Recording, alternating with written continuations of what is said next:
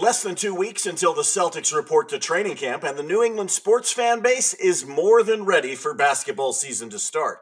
But is Malcolm Brogdon ready to return to the team that tried to trade him? A Patriots fan dies at Foxboro after a fight in the stands. We discuss the rare but chilling phenomena of fan violence. And which team would win, the current version of the Celtics or the 2008 championship team? We answer these questions and many more inside Lucky's Lounge next. Let's go.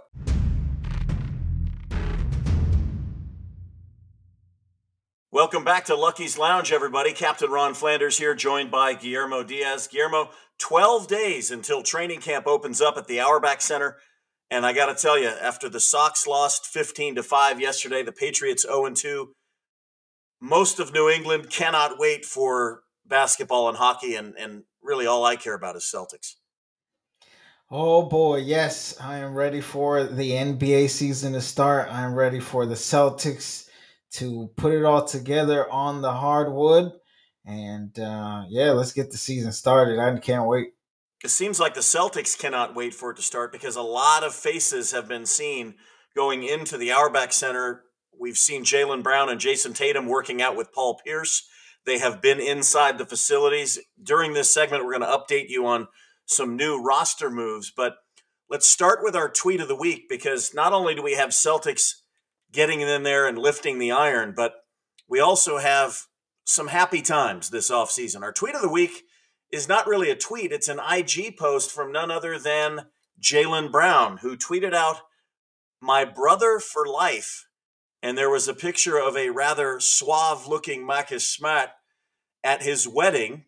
I guess he was walking down the aisle there. Jaylen was in the front row. And Jaylen, who has that incredible smile and laugh, especially when he's around number 36, was so happy for his brother and his teammate, Marcus Smart, who got married. And a lot of Celtics were in attendance, Guillermo. Yeah, it was awesome to see a lot of guys there in attendance supporting Marcus Smart, your boy, our boy. I loved Marcus as well, and happy for that man to tie the knot. And looks like through some of the pictures we got to see, everybody was there and that had a good time. Yeah, the picture that is the most epic of the entire affair, I thought, was a photo of Jason Tatum with a big cheesy grin, bookended by his head coach and his general manager. Joe Mazzulla with kind of a goofy-looking smile, but Brad Stevens with the Sonny Corleone boss look. I think we're going to be seeing that photo again in the future if this season turns out like we think it could. Brad Stevens looking like the boss in that wedding, Guillermo. Hey, I already want that shirt on a. I already want that picture on a T-shirt. I want to rock it to the Celtics game. I mean, what an epic picture with those three on there. One guy that I don't know if he was in attendance or not, I did not see him, I was not invited to the wedding, was none other than Malcolm Brogdon, who is one of the heir apparents to the point guard position for the Celtics. Derek White, it has been announced, will be the starting point guard. We're all excited about that. But the NBA's sixth man of the year, who had a phenomenal first season in green, well, there's been a lot of speculation that he is very unhappy with the Celtics. We had Gary Washburn of the Globe the other day saying he thinks there could be a problem, that he has been incommunicado and there could be something going on with Malcolm Brogdon. Sometimes no news is good news, but I haven't seen any reports of him at the facility. What is going on with Malcolm Brogdon? And if nobody knows, could this be a bad thing? I mean, the guy is a true professional. Yeah, I would expect for him to be in communication with those guys, at least let him know where he stands at the moment. Or, I mean, sixth man of the year, somebody who's very intelligent and professional in his demeanor. I still want him to be a Celtic. I want him to be out there, especially with moving on from Marcus Smart. We need that point guard depth. And I just truly hope he's committed to this season like everyone else has shown. It's difficult to understand the feelings involved in a situation like this unless you've had it happen to you, right? I mean, Have you ever worked for a boss that tried to get rid of you? Remember Ray Allen? Ray Allen, one of the most professional players in Celtic history, always the first guy to practice, would show up on game days hours before everybody else, a consummate professional. And yet, when he learned that Danny Ainge had tried to trade him, I think he held a grudge against the Celtics. And at that point, he said, listen, I have to look out for myself. And he did the unthinkable, going down to the hated Heat and joining the Heatles down in South Beach. So if Ray Allen could do that, a guy who was part of the family with Kevin Garnett and Paul Pierce, I mean, just think about that. To hear that they tried to move you, I guess anybody could be hurt enough to hold a grudge. Do you think? Yeah, but I think he should be better than that. I get the whole aspect behind the trade that didn't go through, but this is the nature of the business you work in. And yeah, I may have worked with the boss that didn't like me, but I still put in the work day in and day out. And guess who's still there? Me and not that boss, right? So I think you just take it and be a professional. You know what happened. You sit down with the team, the coaches. You want to make sure you're going to be part of it going forward. And what Ray did, remember, Kevin Garnett didn't talk to him for a long time. So, yeah, the trade rumors were there with, I believe, the Memphis Grizzlies at the time. Yeah, OJ But, Mayo. but you stayed with the team and you knew those guys wanted you back for another run to continue to, be at the top in the East because they only had a year or so left, and you left them high and dry when you should have been there. And I get it, you went and you won a ring, but it would have meant more for you to stay there with the guys that wanted you there. I get they had the clout to say we need Ray back and we want to keep him and not trade him. Yeah, he did. And many people in Boston, myself included, have not forgiven him for that.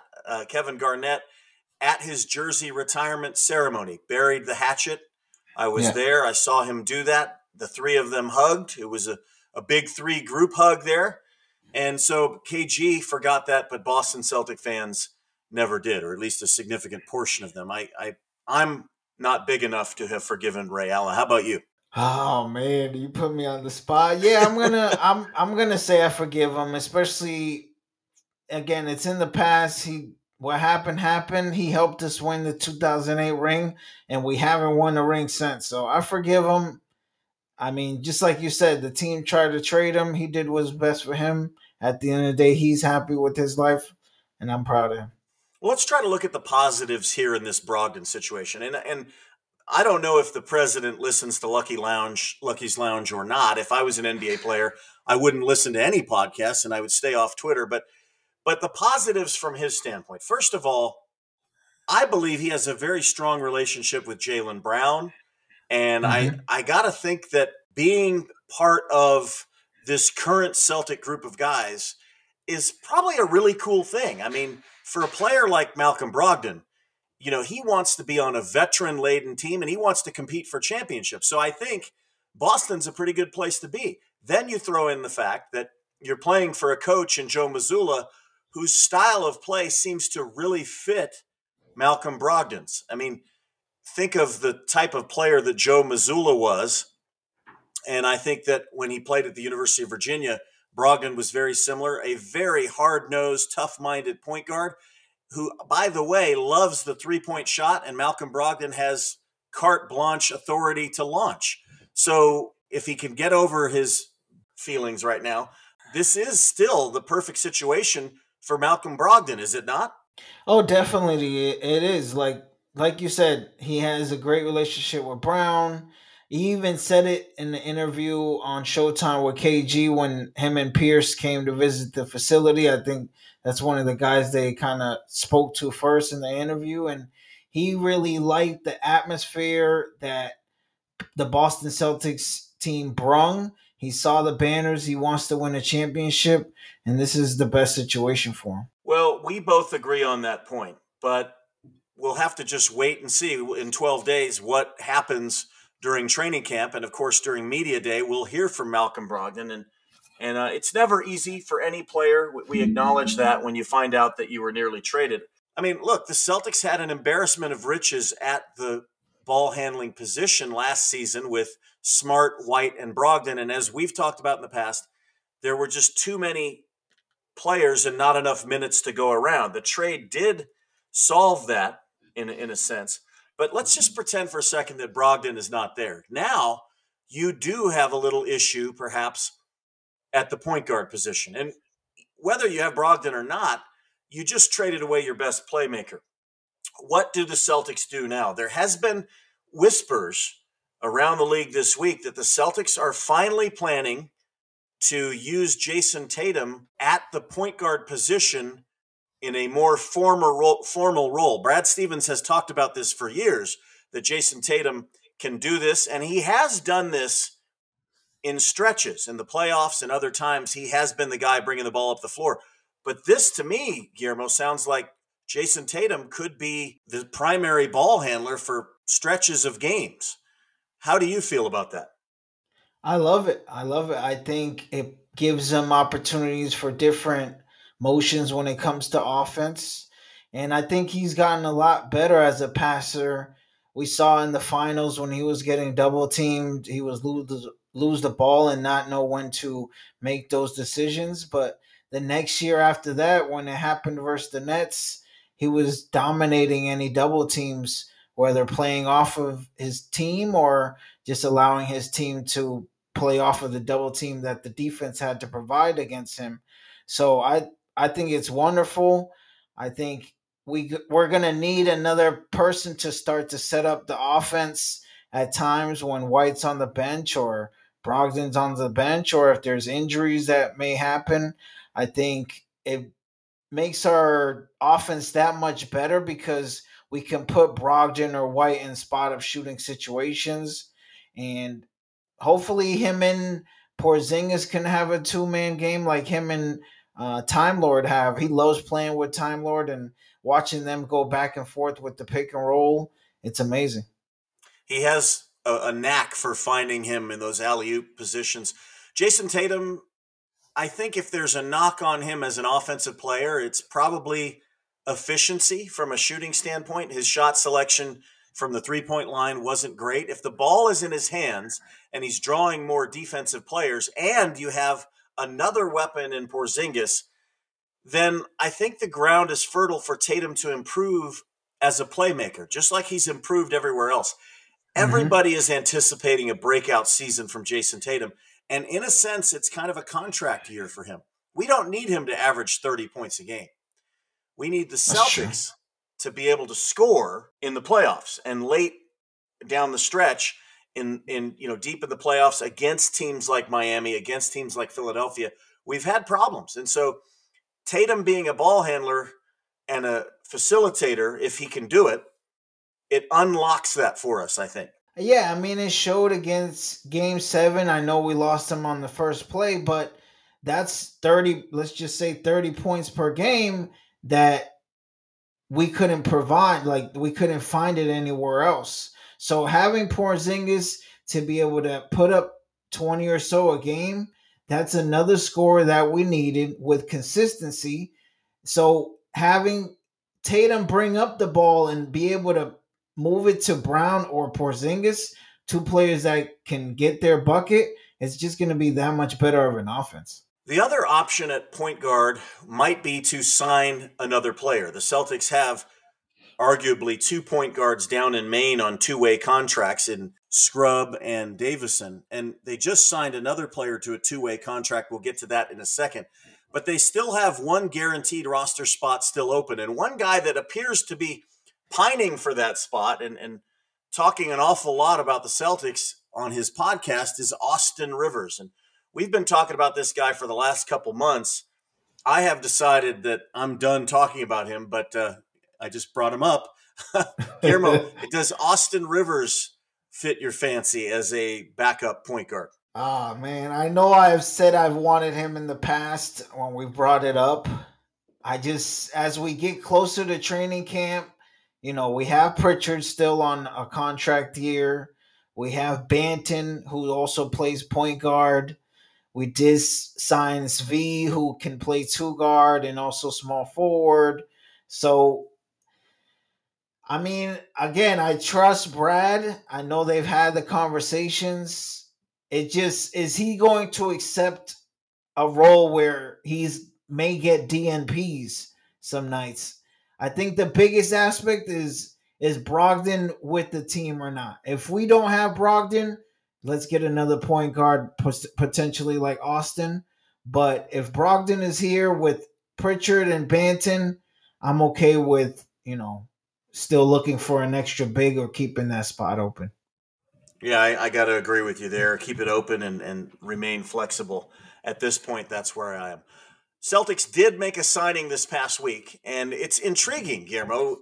There was a lot of talk about Blake Griffin. Again, both of their two-way players before this past week were smaller players, guards. Yeah. The Celtics signing a player from the Sacramento Kings. The Kings signed JaVale McGee, and then to give them an opportunity to find minutes elsewhere, they waived Nerlens Noel and another young player that had been playing for their Stockton D-League team.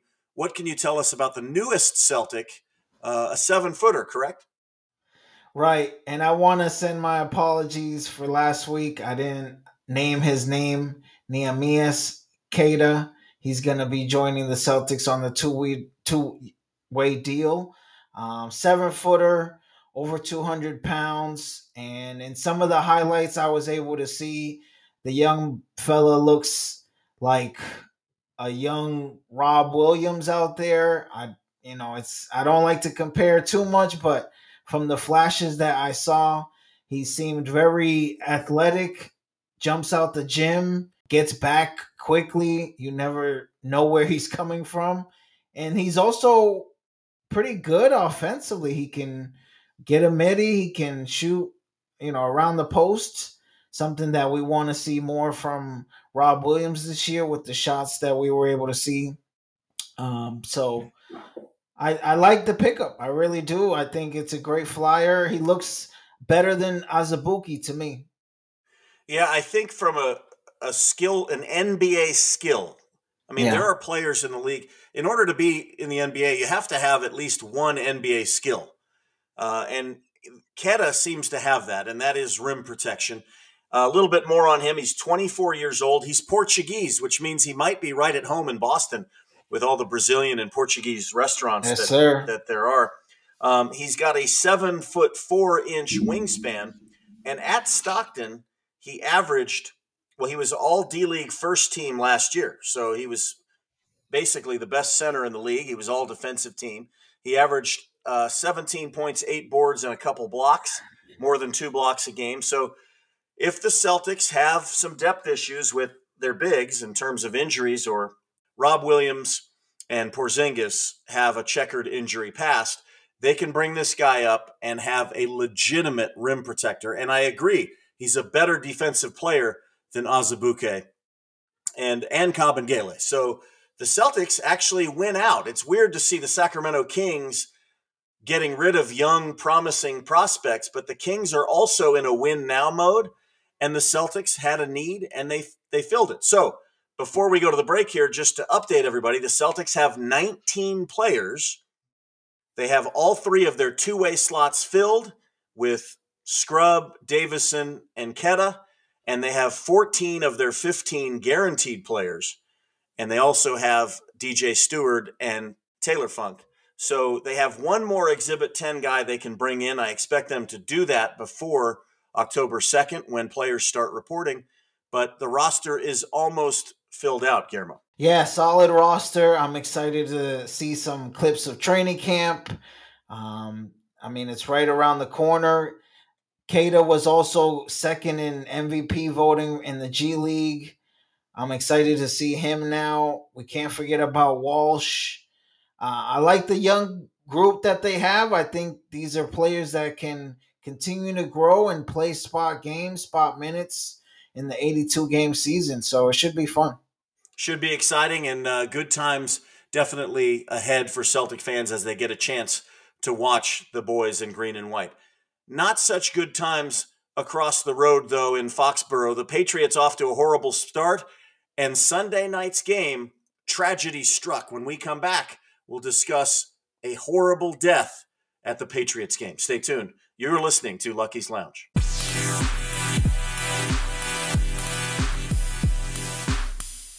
Now, there are differing accounts of what happened at the game, and why are we talking about this? Well, it's a thing, people. It is definitely something that happens not only in NFL stadiums, but also in NBA arenas, or could happen in NBA arenas. We're going to talk about that. But first, Dale Mooney, 53-year-old New Hampshire man, was basically seen on tape as getting punched by a Miami Dolphins fan. And sometime after that, had to go to the hospital with some sort of medical issue. He died. The autopsy is either being done or is done, and there are differing reports as to what the cause of death was, but his cause of death is under investigation, and the Dolphins fan is definitely the focus of that investigation. I've seen this too much at NFL games. Have you ever seen something like this happen before? No, thank God I've not experienced anything like this.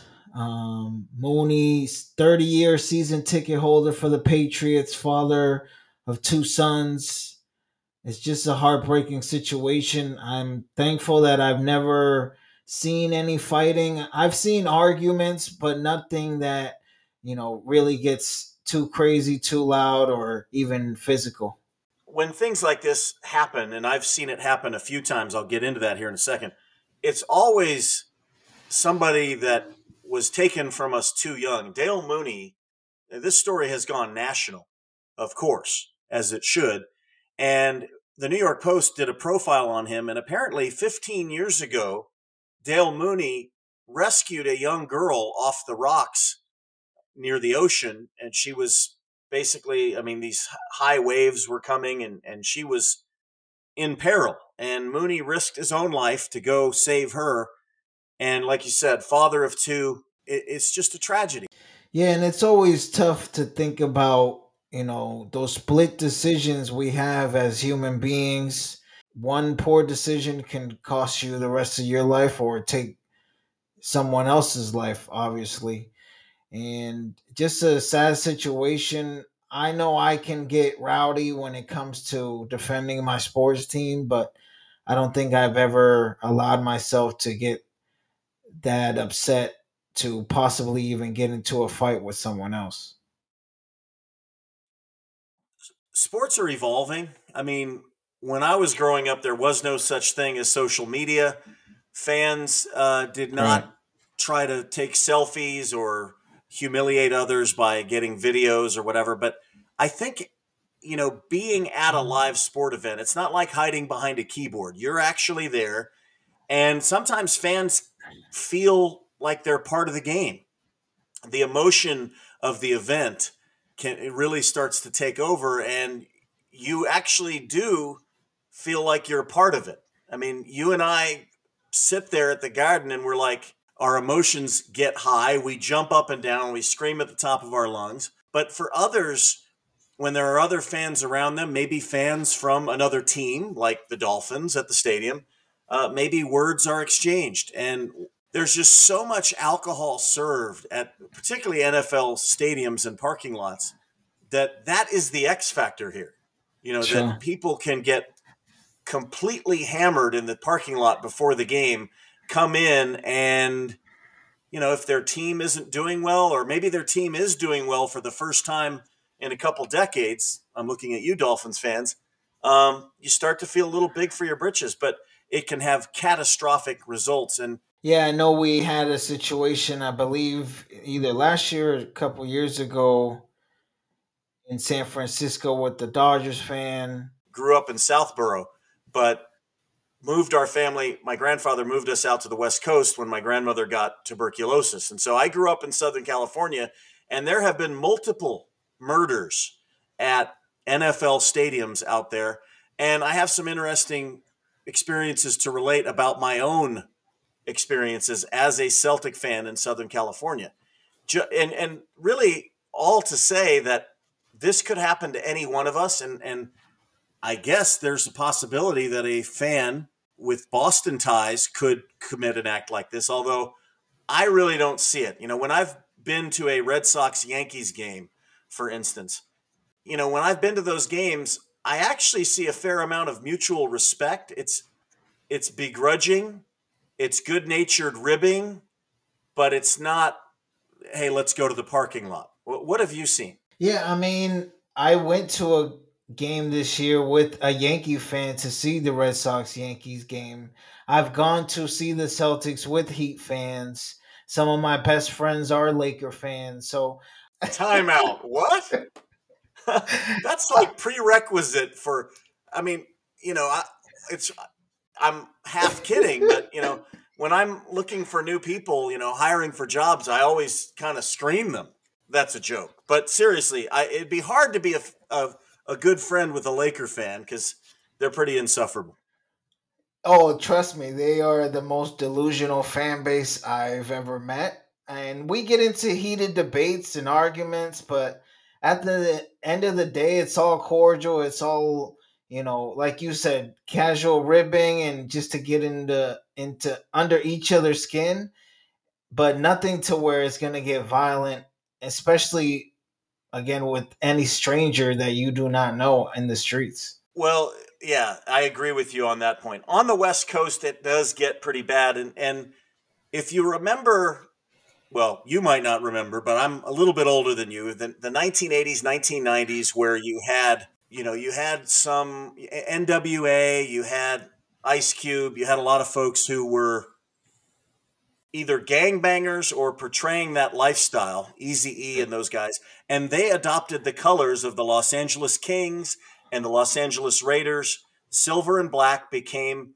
a gang color. And also the Dodgers and the Lakers also have a serious gang element to their fan bases. In 2003, a 25-year-old San Francisco Giants fan named Mark Allen Antonor Cruz was shot and killed in the parking lot of Dodger Stadium. In 2013, a Dodger fan who he was shot and killed in the parking lot at the Giants ballpark by Giants fans. And then that was just 2 years after the guy that you and I are thinking of, the paramedic Brian Stowe, was beaten senseless by a couple of Dodger fans in the parking lot at Chavez Ravine. He went to the hospital. He was in a coma for many months. He's now alive and well, but he has to walk with a walker. He can't work. His life was ruined by these Dodger fans. And even in San Francisco at Candlestick Park in 2011, 49er Raiders fans at a preseason game, two men were shot in the parking lot and another guy was beaten so bad in a bathroom there at the Niner Stadium that he had to be sent to the emergency room. All three of those individuals lived. But that's a 3-year period there where you had 3 fans murdered and 3 or 4 others sent to intensive care. And I think the common denominator here is alcohol. The good news here, though, Guillermo, is at the Garden, I don't see any of this. Do you? No, not at all. It just shouldn't happen anywhere, whether it's in California or down south, Midwest. It shouldn't happen anywhere. Alcohol is a major part of it. I think sometimes going around and being in the NFL, it kind of calls for it with people, hitting each other. So, people are a little more riled up when it comes to the NFL. But like I also don't like when you're throwing stuff on the court or at players where it's Kyrie Irving and you want to throw a bottle at him, or even telling Russell Westbrook to go do something or whatever it may be explicitly. I'm okay with calling those fans out and seeing them escorted out. It's just uncalled for. Like, let's be adults about these situations.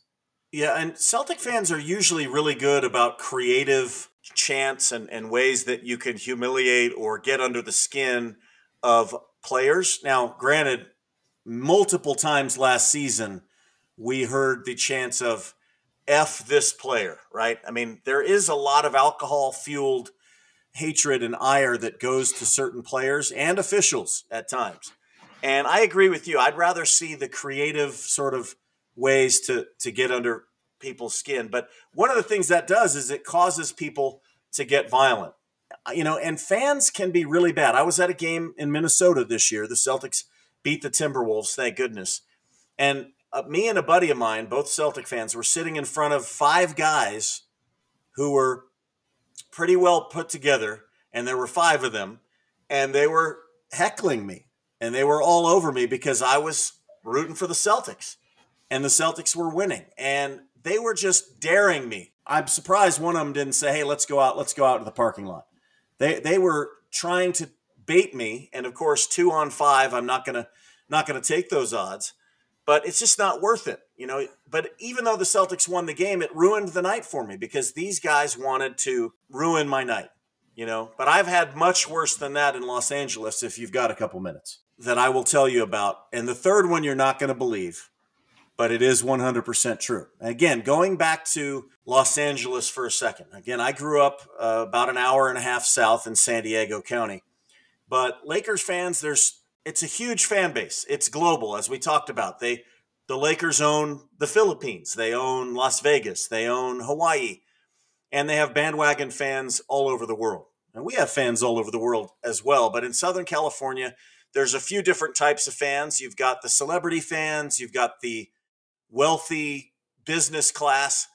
But up in the upper reaches of the house that Shaq built, whatever they're calling it now, Crypto.com Center, there are blue-collar fans that love their Lakers. And there are also a lot of people who are no doubt gangbangers, okay? I was at Game 6 of the 2010 Finals, Game 6. Perk blew out his knee in the first quarter. It was one of the most traumatic games that I've ever been to. I paid $400 for a seat with my back to the arena wall. So I was kind of behind the basket almost, 25, 30 rows up. My back was to the wall. That's how bad my seats were, $400. I go to the bathroom in the first half, okay, in between the first and second quarter. I'm taking a leak at a urinal, and there are guys coming up to me. I'm talking, Guillermo, 3-4 inches from my ear, screaming at the top of their lungs, F you, Celtics suck, get the F out of here. I mean, very loud. No way. I was tempted to just make a 90-degree turn to my left and just douse the guy in piss. Because I got a guy 3 inches from my ear screaming that at the top of his lungs. I mean, how you wonder why there are fights? It's things like that. Again, the odds were against me, okay?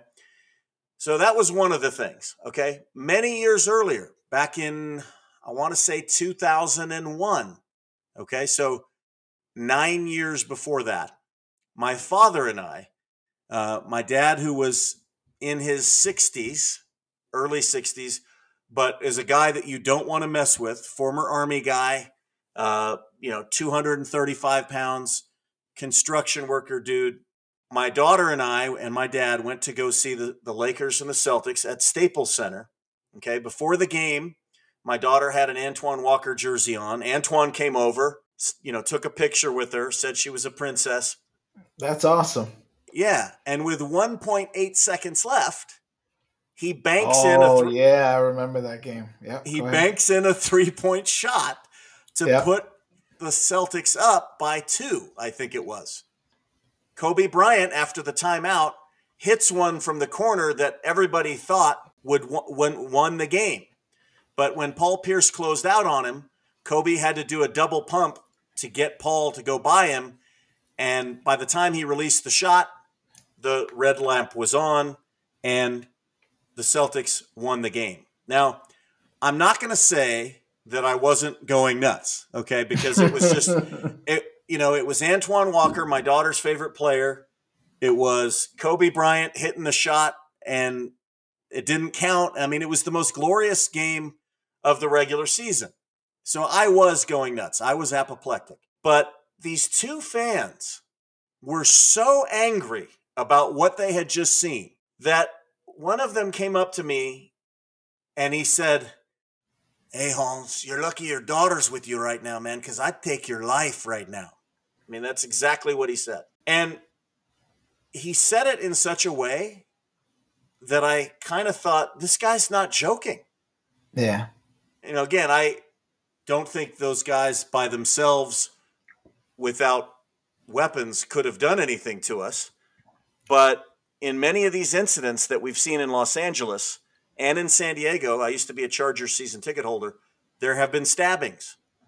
And security wasn't as good back in 2001. Now at the Garden, you can't go through without seemingly a body cavity search. I mean, there's all kinds of metal detectors and all that stuff. That wasn't really a thing as much back then. Real quick, I just want the people to know that Cap is not a small guy. Like, he's a big dude.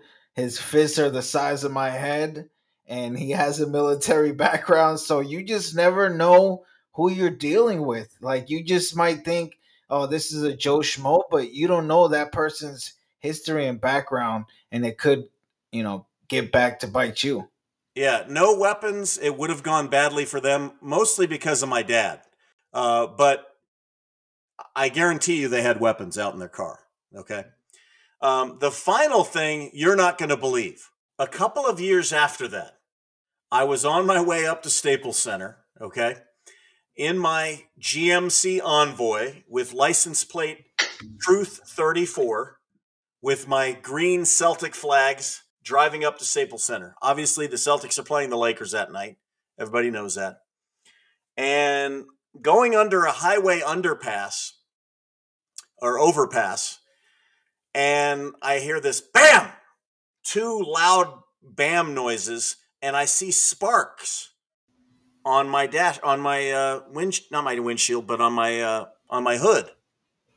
And I thought, wow, did somebody just throw a rock at me? What just happened? Right? Yeah. Fortunately, didn't hit my windshield. Didn't damage the vehicle too badly. But when I pull into the parking lot, I look, and sure enough, there's two decent-sized little, one dent and one hole.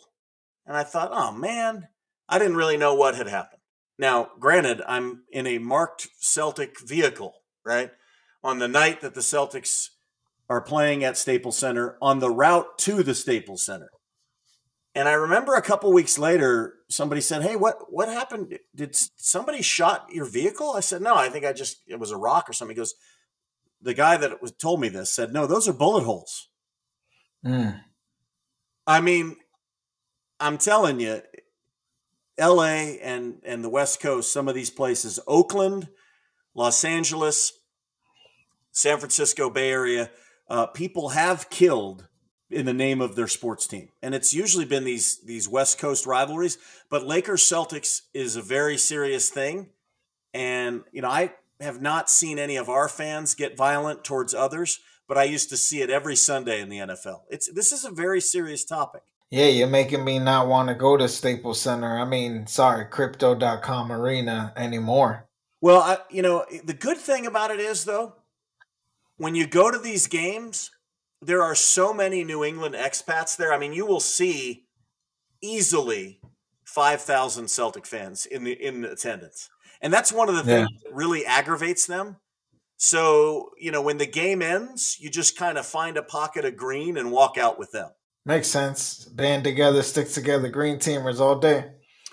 Now, this is the podcast where we talk about, girls we've dumped because somebody got hurt at the game you went to, or, flying as I have from Japan to see one game and then flying back. I mean, the Celtics are bigger than life for us. That's why we're on this podcast. And I think many of you can relate, but it is just a game, people.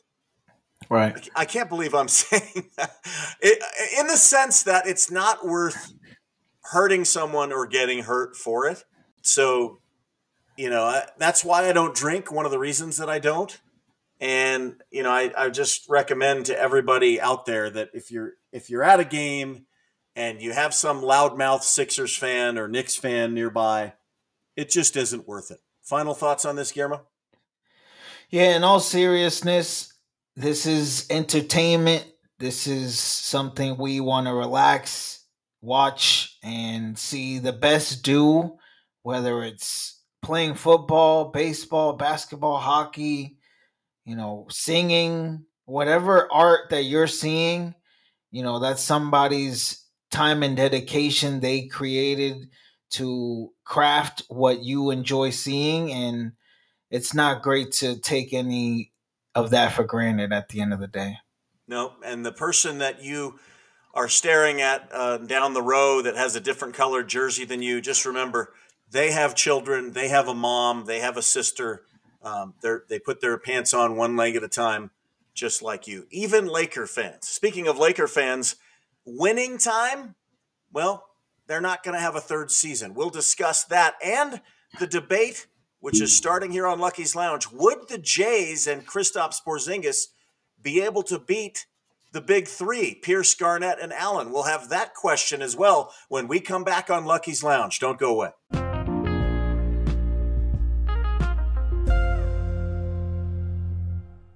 We're back, and Guillermo, Lucky's List is always a very long segment, so let's get right into it. Yesterday was a big day for the Celtics. They tweeted out about happy birthday to the patriarch, none other than Red Auerbach, September 20th, the birthday of the father of the Celtics. Always a great day. Always a great day to celebrate Red. He's smoking those cigars in heaven. Appreciate you for what you did for this organization. He is the Celtics organization, always will be. It's funny. I don't know either of my parents' birthdays, but I know Red Auerbach, September 20th, and Ronald Reagan, February 6th. Apologies to mom and dad. I do know my wife's birthday and my kids, but Red Auerbach, such a big figure for the Celtics. And speaking of cigars, I have to think up at that Boston Garden in the sky, Red was lighting one off to celebrate the demise of the horrible HBO show Winning Time, which I didn't even really bother watching. Guillermo, please tell me you did not watch this show, which was just canceled last night after season 2. I did watch this show. I watched season 1. I haven't watched season 2 yet. I'm excited for them to end on the Celtics winning a championship for Los Angeles Fakers show. It was intriguing to me. I didn't get to live, those years and experience those times. I would have loved it to be more Celtics centric and maybe talk about those teams, Larry's teams, but I would also love an 08 to 2010, maybe short little 3 seasons talking about those Celtics versus Lakers rivalry too. Yeah, I mean, it's hard for me being from Southern California and having to grow up with all these insufferable Laker fans. And, I love some of the actors. It did have a great cast and Yeah. an uncanny cast in terms of people who really looked like Irvin Johnson and Larry Joe Bird. I mean, the casting was really good. I believe that the first season was a Laker championship and this final Correct. season was a Celtic championship. Now, apparently HBO has shot an ending. They knew that the season probably wasn't going to survive to a third, so they shot an alternate ending that basically kind of shows how it ended up, how all of the players and teams ended up. And I guess, that's because the people who made the show are obviously Laker homers. But I did see on Twitter an excerpt of a scene where Jerry Buss and Red Auerbach are trying to pump their respective teams up before a meeting. And it was, Michael Chiklis plays Red Auerbach, and it was horrible. It didn't sound like Red Auerbach. It didn't look like Red Auerbach. And John Riley played Jerry Buss. He did sort of look like him, but Jerry Buss was such a creep. A great owner. Great owner. He really pushed the Lakers. He bought the Lakers from Jack Kent Cooke, the former Redskins owner, and he elevated them up. But just in his personal life, he seemed like kind of a creep, and I just couldn't watch the show. And apparently not a lot of other people could either, because even in Los Angeles, nobody was watching, and so this thing died a fairly quick death. 2 seasons is all they got. Yeah, I think the writer's strike in LA also has something to do with it. It's again enjoyable to me. I'm excited to watch the second season and have the Celtics win. So I'm definitely tuning in for the second season, and good luck to all those actors. It was a great cast, like you said. I did see an image of the actor that plays Said Maxwell with two, Oh in yeah. the Reggie Miller sort of two hands around his throat for the tragic Johnson missing the free throws. So I guess there's some joy that can be had in that, but I don't want me clicking on something, putting money in a Lakers fan pocket, and the critics have spoken, and this thing is dead, thankfully. All right, let's go to our next item here.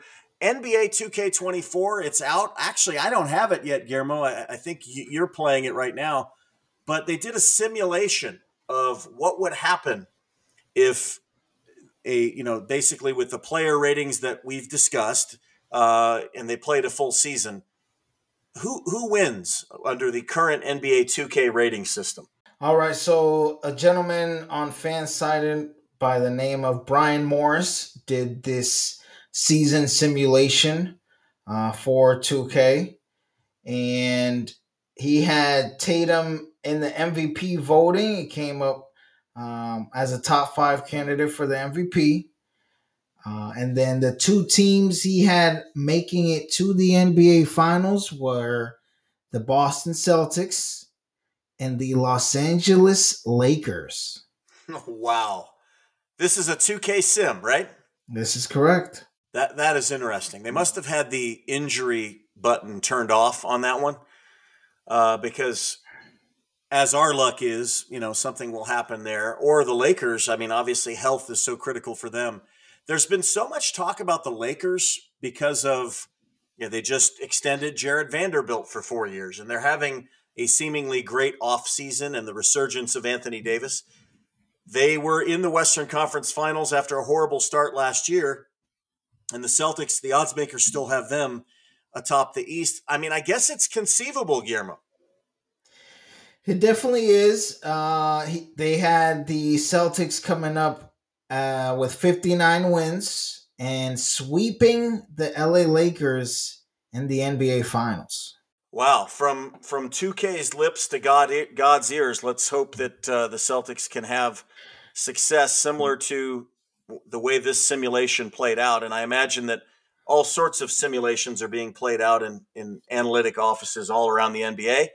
And Celtics obviously feel pretty good about their roster. I think the Lakers do as well, and so do the Nuggets. So we will have to see what happens. We do have a few items around the NBA. We'll do a little rapid fire. There's a few Eastern Conference teams that have some serious problems or additions to their roster. But first, you and I last week were talking about what are we going to talk about next week on Lucky's List. And you came up with a suggestion. Hey, this team looks pretty good. Could this current version with the Jays coming into their primes, could they defeat the 2008 Boston Celtics? And for those of you who are listening, please feel free to chime in. You can email us at luckysloungepod@gmail.com or slide into the DMs at luckysloungepod. What do you guys think? Guillermo, what do you think? So I wanted to do a position by position breakdown with you. Another great article here by Brian Morris on Fansided. So point guard Rajon Rondo versus Derek White, both number 9. So in the 08 season, Rondo had 10 points, 4 rebounds, 5 assists. And last year, White had 12 points, 3 rebounds, and almost 4 assists. Well, I think Derek White in the 2023 version is better than rookie Rajon Rondo. Rondo was a second-year player, actually, I think, at that time. Yes, he was a second year. He was a second-year guy. But as we saw in Game 6 of the Finals and that absolute destruction of the Lakers, but really playoff Rondo was another level. And credit to Derek White, because we saw against Miami, he also found another gear at times in the playoffs. I'm going to say toss up there.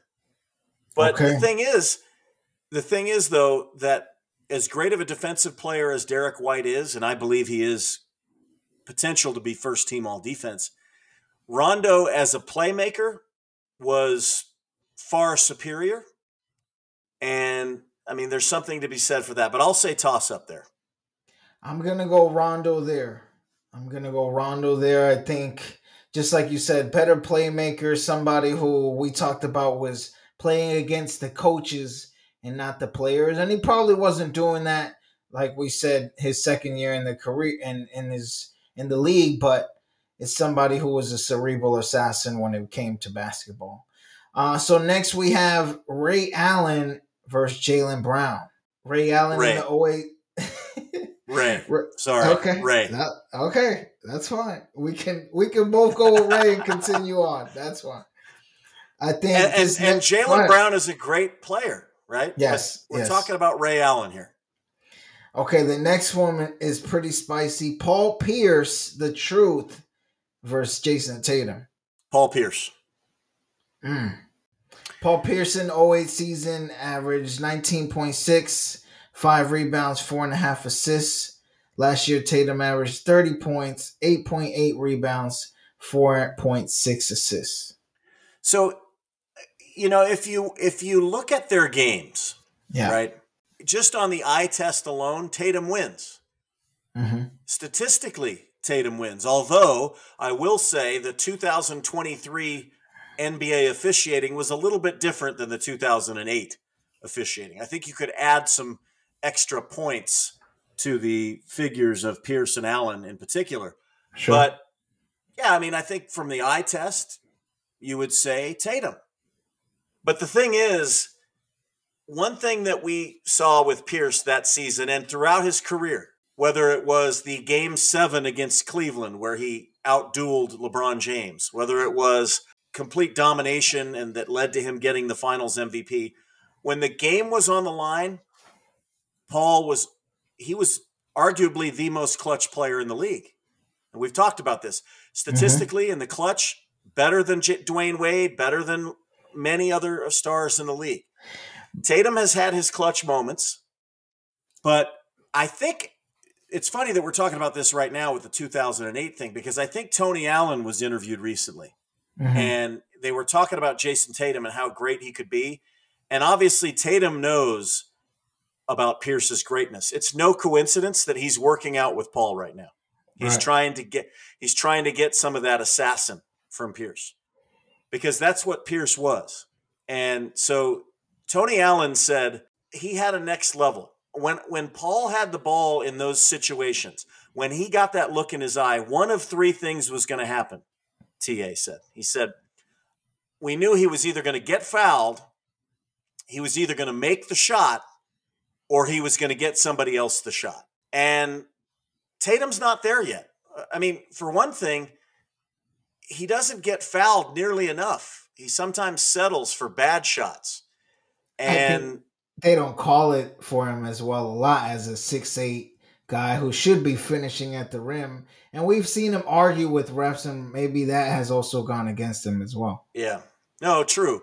But Pierce, as recently as like 2004, he was a pariah with the refs and everything else. I mean, in the Indiana series after they lost, he pulled some hijinks after the game, wearing a bandage on his face and whining about refs. He was considered a crybaby. I mean, the Celtics have never really had a good reputation with referees. Nope. But I'm going to have to go Pierce, because I think I trusted him more in these kind of games. And Jason Tatum, as we saw in the Philadelphia game where he hit those 4 threes in a row in the fourth, I mean, he's a very clutch player, but Paul is the truth. Maybe it's my bias being a Generation X guy instead of the current generation. Now, I will say this. We haven't even scratched the surface of how good Jason Tatum can become. When it's all said and done, if he continues on this trajectory, there won't be a conversation. But if we're talking about 2008, I'm going to go Paul. Okay. I love all those arguments, but I'm going to ride with Tatum. I think he is going to bring it this season. We've seen him constantly working out to be the best Tatum he can be this year. And with the roster construction that we'll continue to go through, I think he's going to really shine out and show his potential this year. I mean, all three of these, I think we've differed on two of them, but all three of them have been pretty close. Yes, I would agree. These are not like hands down, right? They've been pretty close. Yeah, I mean, you pushed on the first one. I went Rondo. We both went Allen. No discussion there. Sorry, Jaylen Brown. And then we're 1-1 with, I guess, Tatum and Pierce. So the next one, Garnett versus Porzingis. Garnett. Okay. Why? Why? First of all, in 2008, Kevin Garnett was the MVP. Okay. Yeah. I mean, all of the sycophantic fanboy, idiots gave Kobe Bryant the Lifetime Achievement Award. But Kevin Garnett went from a team that had lost something like 17 games in a row the year before, completely changed the culture. I think they won. I'm trying to remember how many. I think they won like 62 games or something like that. I have to look that up, the 2008 win and loss record. But Garnett was everything. He was the one who single-handedly changed the culture. He held everybody accountable, including Pierce and Allen, got them all on the same sheet of music. He was dominant throughout the run defensively. He was the defensive player of the year. 66 games. 66 games. 66 wins. Yeah, that's outrageous. Okay. They had a 19-game winning streak. You remember that? Yeah, I do. And they won their first 8. I was at the first game. I think it was against the Wizards. And I just said, holy mackerel, we're going to do this. And that was my first year being a season ticket holder. Because when we traded for Ray Allen, because I love Ray Allen, or I did. He's dead to me now, but I did love him back then. When we got Ray Allen for Wally Zerbiak, Delonte West, I said, hey, I'm getting season tickets. Yeah. I had just made lieutenant. I had a little bit of lieutenant money. I decided to get those tickets. But I've had them since 2007, and it's because of Ray Allen and Kevin Garnett. It's hands down to me, Garnett. And Porzingis is a solid NBA player, former All-Star. He has a chance to be really good this year. But you're talking about one of the greatest power forwards of all time. And in 2008, he was right in that sweet spot. Yeah, I just wanted to bait you with that. It's the same like with Ray Allen. I think it's definitely Garnett. I think that guy brought something that I didn't see in basketball, and I love to try to emulate when I'm on the court. I just try to turn into someone else and be vocal and yell at myself and pound my chest and sweat until I can't sweat anymore. Like, that guy is a grinder. I love the energy and passion he has on the basketball court. And I also loved, the opposite. I loved, Tim Duncan, who would just be quiet and be fundamental and shoot it off the backboard. So I loved that, fire and ice type of players, but definitely Garnett. He definitely just pushed us to the top. I mean, the gap between Garnett and Porzingis is like 10 times bigger than the Brown-Allen gap. And that's not a knock on Porzingis. I mean, yeah, Garnett was generational, and he was possessed. He may have had an inner demon. There are some players who are out there and they have all the skills in the world. Garnett is not one of those guys. He was very skilled. But what he had is what guys like Russell and Bird had, which is an absolute drive to win at all costs. And that changed the Celtics. And for 5 years, the first 5 seasons that Kevin Garnett wore a Celtics jersey, they were the best team in the NBA. Yeah, I'm with you. All right, next one, Perkins versus Rob Williams. Oh, man. Perk averaged 6.9 points, 6.1 rebounds, 1.1 assists, a block and a half, and 61% from field goal range. And then last year, Rob averaged 8 points, 8.3 rebounds, 1.4 assists, 1.4 blocks, and 74.7 at the field goal.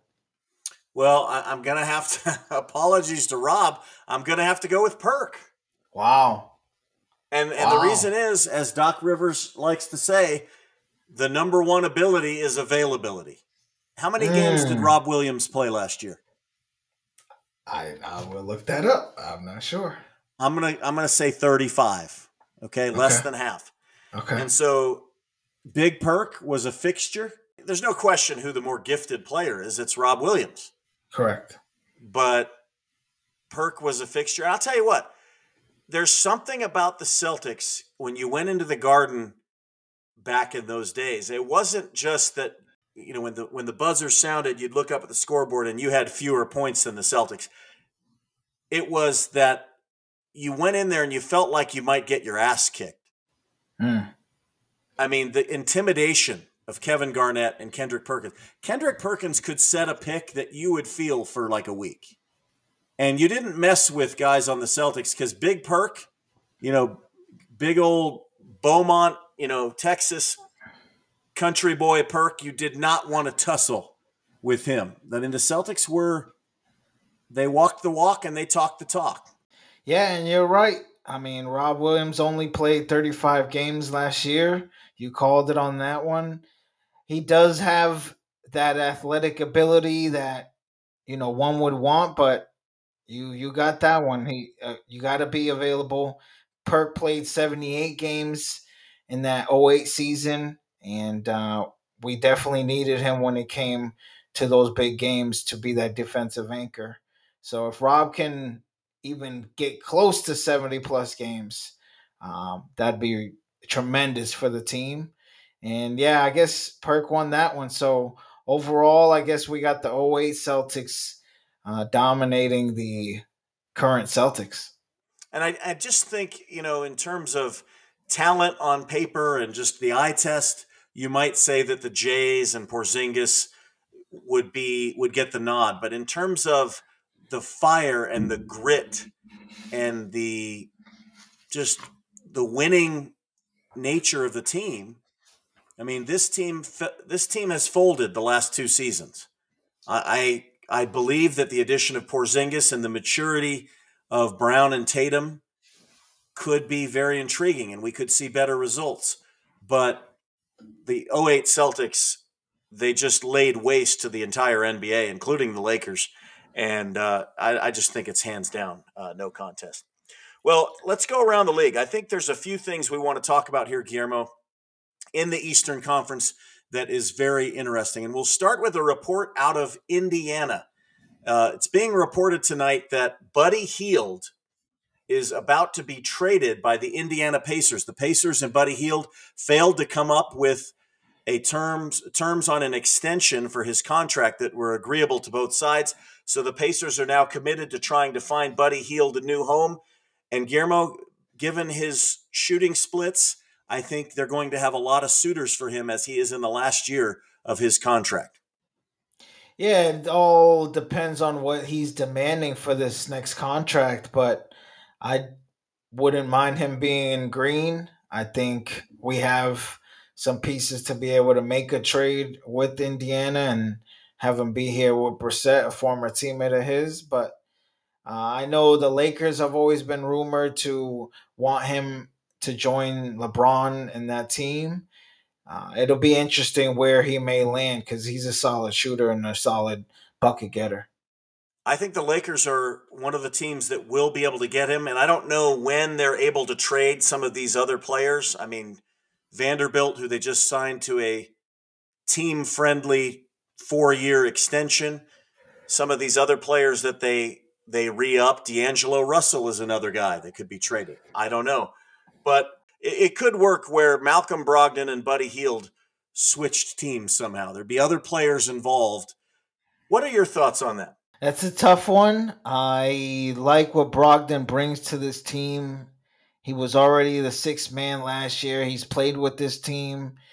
And it's going to be different having Porzingis, and maybe he doesn't get as many opportunities to score as he did coming off the bench last season. I know we had that trade dilemma and him not going to the Clippers. So at the end of the day, I'd prefer Brogdon over Healed. But if he's not committed to being on this team anymore, then let's bring in Healed. Yeah, that's a big if. But if he isn't, well, then you get whatever you can for him. And getting a guy who Yeah. is one of the best shooters in the entire NBA and a volume 3-point shooter, a high volume, high efficiency floor stretcher, who, oh, by the way, is very durable. And Malcolm Brogdon, his health is sort of in question. So that is intriguing, but he will have no shortage of suitors. I could see Miami. I could see the Lakers. I could see the Knicks. I mean, who knows who might get involved, but Buddy Hield likely not to be an Indiana Pacer when 2024 rolls around. Let's go to Kelly Oubre. It was rumored that Miami was keeping a roster spot open for Kelly Oubre after they acquired Damian Lillard, but he didn't last that long. Where'd he end up? He ended up joining the Philadelphia 76ers on a 1-year Interesting. deal. You know what that tells me? That tells me that Kelly Oubre sees, when you're in a situation like Kelly Oubre, where it's late September, you don't have a job, you're pretty much getting the minimum at that point. Well, it's not just about winning, and I'm not certain Kelly Oubre even cares about that. What it's about is what situation is going to get me the most touches and the most opportunity to get my next big deal. And that could be Philadelphia, Guillermo, because depending on how this Harden thing shakes out, Tsunami Papi could be getting a lot of touches in Philadelphia. Oh, and that's what he loves. He loves to put up shots. He loves to show his athletic ability and do some crazy dunks. I'm glad he went there. I think it's already a cluster with the whole Reed resigning and Harden wanting out and not knowing whether to keep or trade Maxey, and then Embiid, at some point wanting to win. I'm happy he just adds to that tornado in Philadelphia. Yeah, it definitely could help push Embiid out the door, having another volatile personality there. But one note from history about Kelly Oubre Jr. Once in a game, he came off the bench, mind you, and launched 15 three-pointers off the bench, and he made 10 of them. Yeah. So Philadelphia is not getting a bum. I mean, Kelly Oubre, he can be a 3-and-D guy. For what Philly has right now and their problems, I think it's a good signing for them. Finally, tonight, Giannis Antetokounmpo, the Milwaukee Bucks. Lots being said about Giannis Antetokounmpo in some recent interviews where he has said, essentially, it's not a given that I would stay in Milwaukee. I don't want to retire after 20 years with only one championship. People are reading into this. I've seen some people writing that the Bucks should even consider trading him. Obviously, Chris Middleton is on the downside of his career, and Drew Holiday, I think, is coming up on his last season. He has a player option next year for an insane amount of money, which he'll probably take. The Bucks don't have a lot of ways to build around Giannis Antetokounmpo, and they don't have a lot of draft picks either. This could be really bad for Milwaukee, and it could be really good for a team like, I hate to say it, the Lakers or the Knicks. Yeah, it's interesting to see the somewhat of a downfall this team has started to take. We see all their, role players are over 30. Not role players, but players who make a big contribution to that team, as far as Lopez and Bobby Portis is aging up there. And again, like you mentioned, Holiday and Middleton. So I think he wants to be in a large market. I think, yes, he's getting his endorsements and his face everywhere, but he wants to be part of something bigger. And he already brought the championship to Milwaukee. I think he ends up leaving them to be in a different market at some point. Well, the Bucks will have to trade him then, because you're not going to let him leave a la Kevin Durant, or just go somewhere and get nothing in return. If it becomes apparent that he's leaving and he doesn't sign an extension, or he wasn't going to sign an extension this offseason because he could only get a 4-year deal. So, these players are going to sign deals that are favorable to them so that they can continue to earn But Milwaukee will have to, they're not just going to go into a season and go, oh, well, at the end of the year, he might leave, but we think he'll come back. They cannot do that. The Yeah. franchise cannot afford to do that. So if it becomes apparent that they don't have a deal with him, you will see the Greek Freak moved on to another team, to the highest bidder, whether that's after next season or before the trading deadline in 2025. And that, I think that would be a tragedy for the league, but it would certainly be great for some big market team. And by the way, that big market team could be Boston, because in a year they will be able to trade the two guys that they cannot trade right now. I'm talking about Brown and Porzingis. Yeah, it could be Boston. I've seen a lot of ties to where, he's dapping up Joe Mazzulla. He takes pictures with, Porzingis overseas. He takes pictures with Brogdon, who is a former teammate of his. So I can see the ties of him, having some of the current Celtic ties. I wouldn't mind Giannis joining the Celtics. It would be interesting to see what we would have to give up for him. And I think they should ask for anything and everything to make sure they solidify their team for the future as well. The Lakers and the Knicks have already tried to ingratiate themselves with Giannis by signing, each of his brothers to play for them and to be a bench ornament on their team. The Bucks also have had an Antetokounmpo brother. I think the Celtics should start looking into whether he has any sisters, maybe signing his parents to a front office job or something like that. Whatever it takes, because Giannis as a defensive player alone would put the Celtics into the stratosphere. But certainly, I think the Knicks probably would be a place that he would want to go to if he wasn't staying in Milwaukee. And the Knicks, to me, just seem poised, like they're getting ready to get somebody, whether that's Donovan Mitchell finally coming home to New York or Giannis Antetokounmpo. And I hate to end the show on that note. What else do we have? We don't have anything else. Well, Guillermo, we're only 12 days away from training camp. I mean, that's the real good news story. I think that's the best way to end this show today, everybody. We are less than 2 weeks away from having training camp previews, and not much longer than that, we'll have Celtic basketball in the preseason. Final thoughts for this episode? Thank you for the support. Thank you for everyone worldwide. We truly appreciate everyone listening and sharing, and be safe out there. And all of Celtic Nation, please say a prayer tonight for the family of Dale Mooney, his children, and his loved ones. We are with you, and God bless you. Thanks for listening, everybody. We will see you next week on another edition of Lucky's Lounge. Have a great week.